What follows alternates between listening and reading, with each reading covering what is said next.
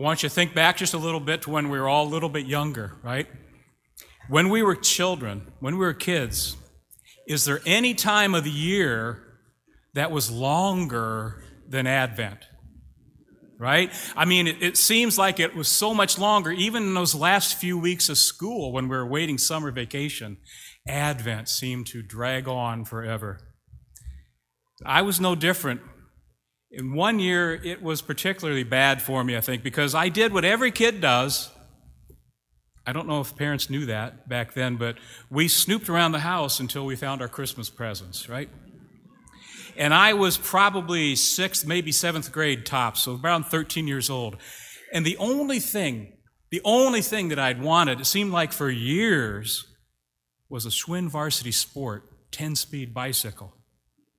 I had dreamed of that bike. I had a whole folder sitting beside my bed that I would go over every night as I was trying to fall asleep. I knew all about the special racing seat that was practically guaranteed to make my ride more comfortable. And I memorized all the gear ratios with every click of the derailleur. I swear I could almost feel between my thumbs that special print on the Varsity's vinyl grip tape for the handlebars. Long before Farrah Fawcett came into my life a few years later, this was the first thing I think I actually fell in love with. That year, weeks before Christmas, I was on the prowl, and like previous years, I did not go unsuccessful in my hunt. My parents were gone for the evening. My older brother and I got busy. We had a well-laid-out plan, and therefore, maybe within an hour, I had my success. There it was, tucked into the dark corner of the basement, wedged somehow in behind the furnace. There was that longed-for, that lusted-for Schwinn Varsity Sport 10-speed in vivid electric yellow.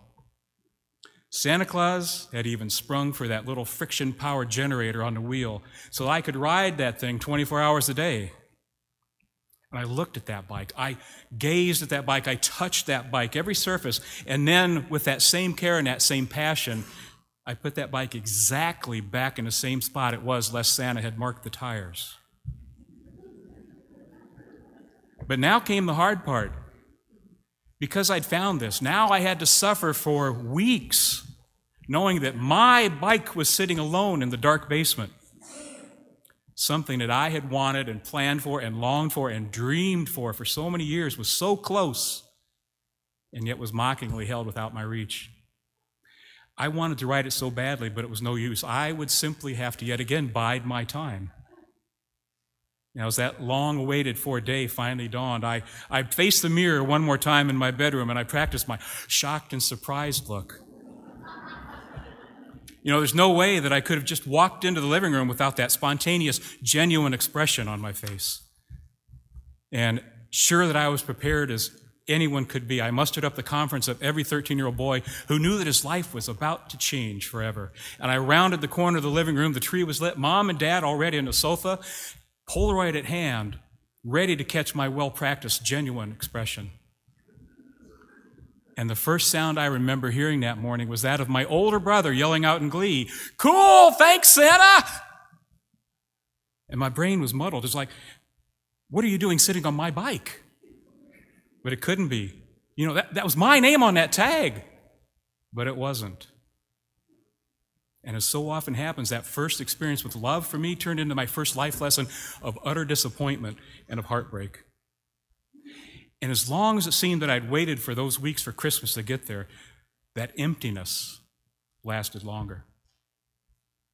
And by now you're asking yourself, what the heck does this have to do with Advent?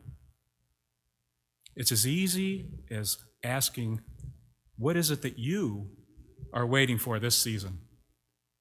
How long are you going to wait? For Isaiah, who we read in the first book, say it was about 700 years before what he prophesied came to pass. For Abraham, over 2,000 years before when he put his faith into something that was coming, appeared. And yet each of those and all their people, they prayed and they planned and they prepared and they waited again. So how long will you wait for Christ? 700 years? 2,000 years? Today, with the lighting of our fourth candle, all the preparations and the planning are again complete. in a very real way, all the signs and those hopes and those promises made for generations before us, they are coming to completion. Think about it. Somewhere, Mary and Joseph are making their way to Bethlehem. Somewhere there's 3 magi and their entourage making their way ever closer, following a dream, following a plan, waiting upon that star which they've been following to lead them to its conclusion. Waiting. It's almost time. So how long will you wait? How long do you plan to make God wait on you? It is time for us tonight, each one of us, to answer, and each answer is going to be different. But we have to answer from within our hearts. We have to shout out, "Come, Emmanuel. Come, God, with us," dwelling with us, yearning to be with us. But we have to put in the work to welcome him. We have to make ready the manger. We have to be ready to dwell with him. And it's easy to spend these days waiting and expecting if we just expect God to do all the work. But if we really desire to be a people of Emmanuel, we cannot let this Advent be only about preparing for Christmas.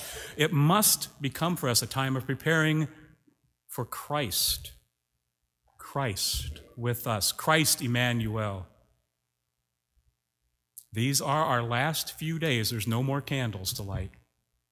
These are our last few days to make straight those paths, to ready that spiritual place, that manger within our hearts, that place where Christ, the child, yearns to rest within him. And we have to yearn for him with equal desire, more than we yearn for Santa Claus, more than we yearn for Schwinn Varsity Sport 10-speed, more than we yearn for whatever it is that we put our time and our effort and our thought and our prayers and our waiting and our scheming to achieve. Our scripture reading these last few weeks have been filled with John the Baptist. John, the one person who knew Jesus Christ even when they were still in the womb.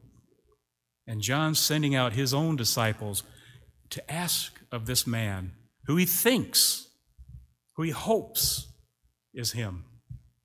And they come to him and they say, "Are you the one? Or are we to wait for another? Are you that long-awaited for Messiah? Are you what Isaiah promised us 700 some years ago?" And even John then seemed prepared to wait even longer if it was necessary. And I think that's this message for us today. For Jesus' response was simple. Go and tell John what you've seen here. Go and tell him that the blind see, the deaf hear, the mute speak, the lame have leaped up and danced in front of your eyes. Earlier in our scripture, Jesus warns us very plainly to not put our faith into false prophets, to turn away from the lures of this world. He told us that many are going to come in his name, but they are not the one who is to come.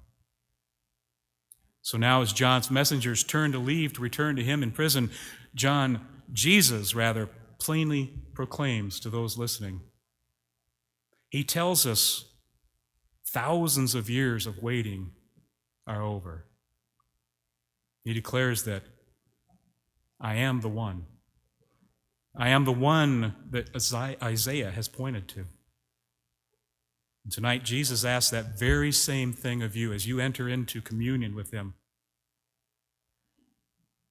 Is this the time when you're going to turn your longing and your preparations away from things of this world, from the 10 speeds, from the politics, from the whatever it is that's taking our attention?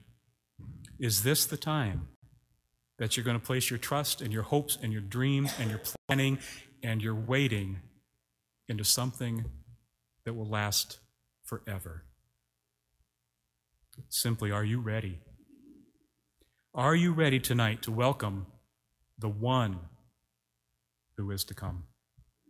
The Christ, the Emmanuel.